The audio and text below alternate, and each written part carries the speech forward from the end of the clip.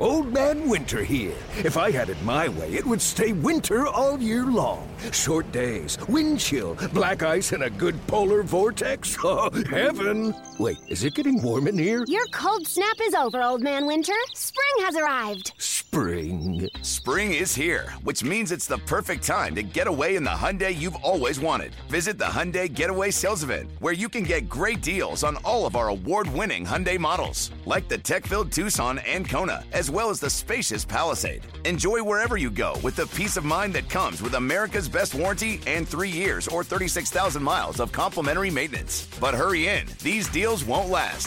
Add more joy to your journey at the Hyundai Getaway Sales Event. Now get 0% APR or up to $1,500 bonus cash on the Hyundai Tucson. Now, during the Hyundai Getaway Sales Event. Offers end soon. Call 562-314-4603 for details.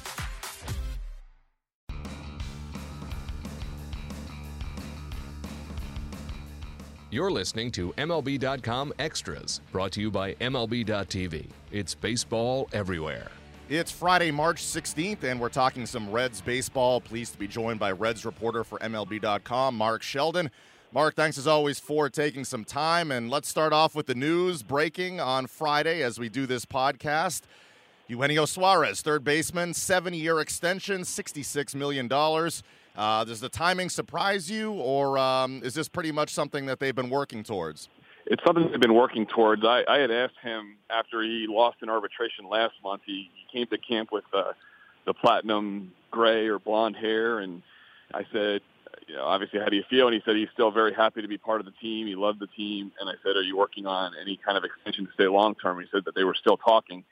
So I didn't necessarily know it was going to happen today, but I'm not too surprised. He's considered by the team as a future leader. He's already kind of taken a leadership role. He's one of the good guys in the clubhouse, and they think like he's a core player they want to help build around. They've got, obviously, Joey Votto here for the long term till 2023.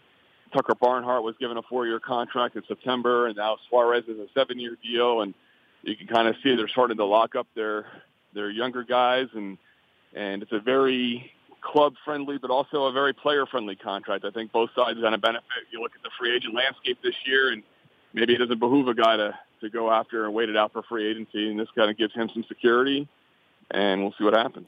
Yeah, he's 26 years old, and I wonder when the rest of the clubhouse sees a guy like Suarez who does things the right way and is an important part of the team get that extension and get that deal.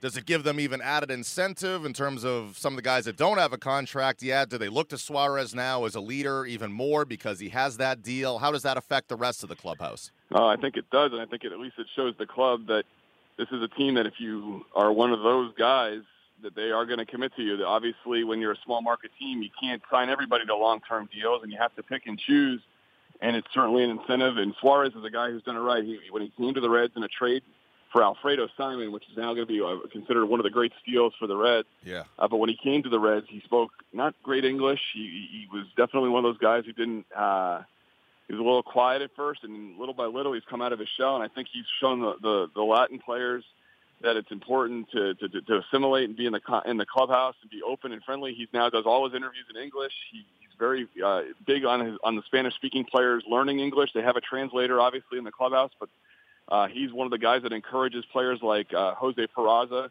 to speak English in interviews, and sure enough, Peraza's doing English interviews this season, and I think that's kind of the way he rubs off on players. He also watches other guys like Joey Votto and how he does his business, and especially hitting.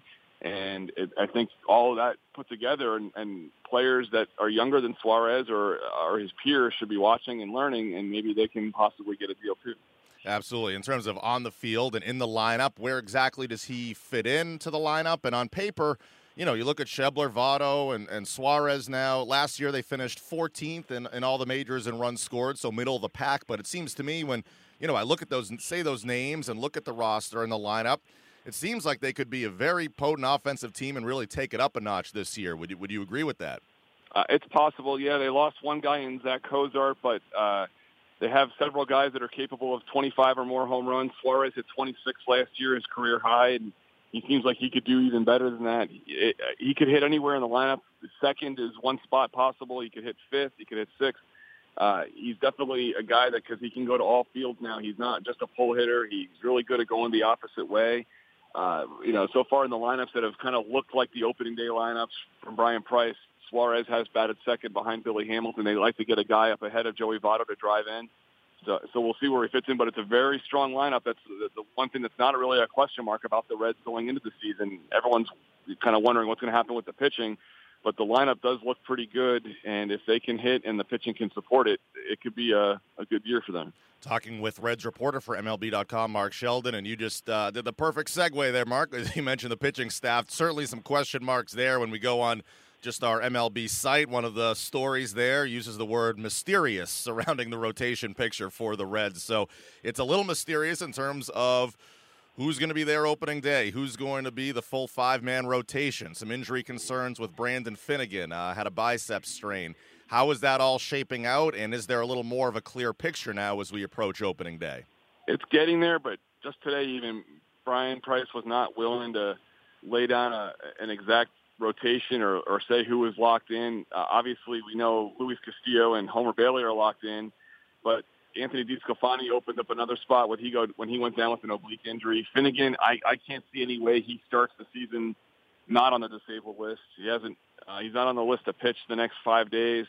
He was already starting off behind because he was coming in camp from the shoulder issues he had last year. So assuming there's 3 spots open, Brian did sort of tip his hand that Tyler Mahle and Sal Romano seem to have elevated themselves above the rest. Amir Garrett, who's getting a chance to pitch Sunday, might be that third guy who could get that rotation spot. If Finnegan is ready, then Amir Garrett could go in the bullpen. And now they're giving Cody Reed a chance to start on Saturday. And Reed was originally told it was going to be a bullpen opportunity for him. So, but I think right now Tyler Mahle and Sal Romano are definitely those other 2 guys. Michael Lorenz and Robert Stevenson haven't pitched all that great. Lorenzen's pitching today. It's going to be an important start for him to keep himself in the running for a rotation spot. Otherwise, he's going back to the bullpen. And Mahle, you mentioned him. He went yesterday, and we're taping this on a Friday, so on Thursday, 5 scoreless innings. He's one of those young prospects, certainly, that the Reds are hoping takes it to another level. What did you see from him, not just going 5 scoreless, but in terms of how comfortable he looks on the mound and maybe ready to take that next step? He looked very comfortable. He's one thing about that game was he wasn't facing Indians prospects. He was facing their major league lineup. He had Edwin Encarnacion, Francisco Lindor and company in that lineup, and he allowed 2 hits over the 5 scoreless. And one of the things that Brian mentioned is that they charged him with the responsibility of working on his secondary stuff during the offseason. And Mahle's got a very, very strong 4-seam fastball that he can change speeds with. He can have it go up to 96, and he can take it down a notch to 86. But they really wanted him to diversify a little bit because he does throw about 70, 75 to 80% of all fastballs, usually in the starts, at least last year in the 4 games he had. So this year they've asked him to throw a changeup and a slider more, and he did that. He threw nearly 20 changeups against Cleveland yesterday. He didn't really get to throw a slider as much, but they were really impressed with his changeup and how he changed speeds, and I think that's going to be a huge thing for him going into the season if he does make the rotation. But they're very impressed. One of the things they really love about him is how well he does command his 4-seamer. They think he's kind of advanced above most 23, 24-year-olds that are in the same position. Usually it takes a while to get comfortable with fastball command and then working off that, and he seems to have fastball command from jump. And when you talk about young pitchers doing well, John Farrell worked with many young pitchers with the Red Sox back in the day when he was the pitching coach for the Red Sox. He helped develop John Lester and other guys in that rotation, part of World Series championship teams. They went on to become, of course, the manager of the Red Sox.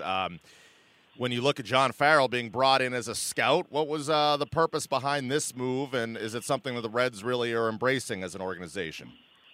I think it's a couple of things. One, Farrell comes in and he has an outsider's view of the organization. There is a feeling sometimes that teams kind of fall in love with their own players, scouts that they signed, or scouts of players they've signed, like the guys they signed.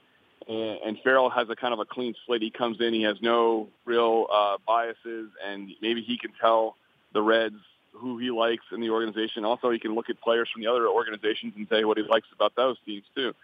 So he can bring some fresh perspective. Brian Price got to know John a little bit last year because Luke Farrell, his son, was on the team for a short time last year. I think he made 9 appearances, including one start against the Red Sox, against John Farrell's Red Sox. So Brian got to speak with him a couple of times, and we'll see how it's a fit. Obviously, there's going to be a lot of questions of whether Farrell is a manager in waiting, if anything should happen to Brian Price. But right now it seems like everyone's talking about Farrell is purely a scout that can help the organization. And last question for you, Mark. Real basic one. What's the ceiling for this Reds team this year? Well, like I said earlier, I think that there's a nice optimism about the offense, and that if this team does what it's supposed to do hitting-wise, it should do well, only if the starting pitching and the bullpen support that effort. The bullpen is much more improved this year with adding David Hernandez and Jared Hughes and guys like Raisel Iglesias, Wandy Peralta are already here. If Lorenzen goes back in the bullpen, he's a solid guy to have in there. So they have a much better bullpen maybe than last year, but the rotation had a 5+ ERA last year. They had 16 different starters. They dealt with a lot of injuries, and having Finnegan and DeSclafani go down doesn't help that perception that maybe there's going to be some issues with the rotation. But with these young guys like Malley, Romano, Amir Garrett, and others, it has a chance to be a good team this year, maybe surprise a few people. Whether they can get to 500 or not, it remains to be seen, but I wouldn't rule it out if they can pitch as well as they hit.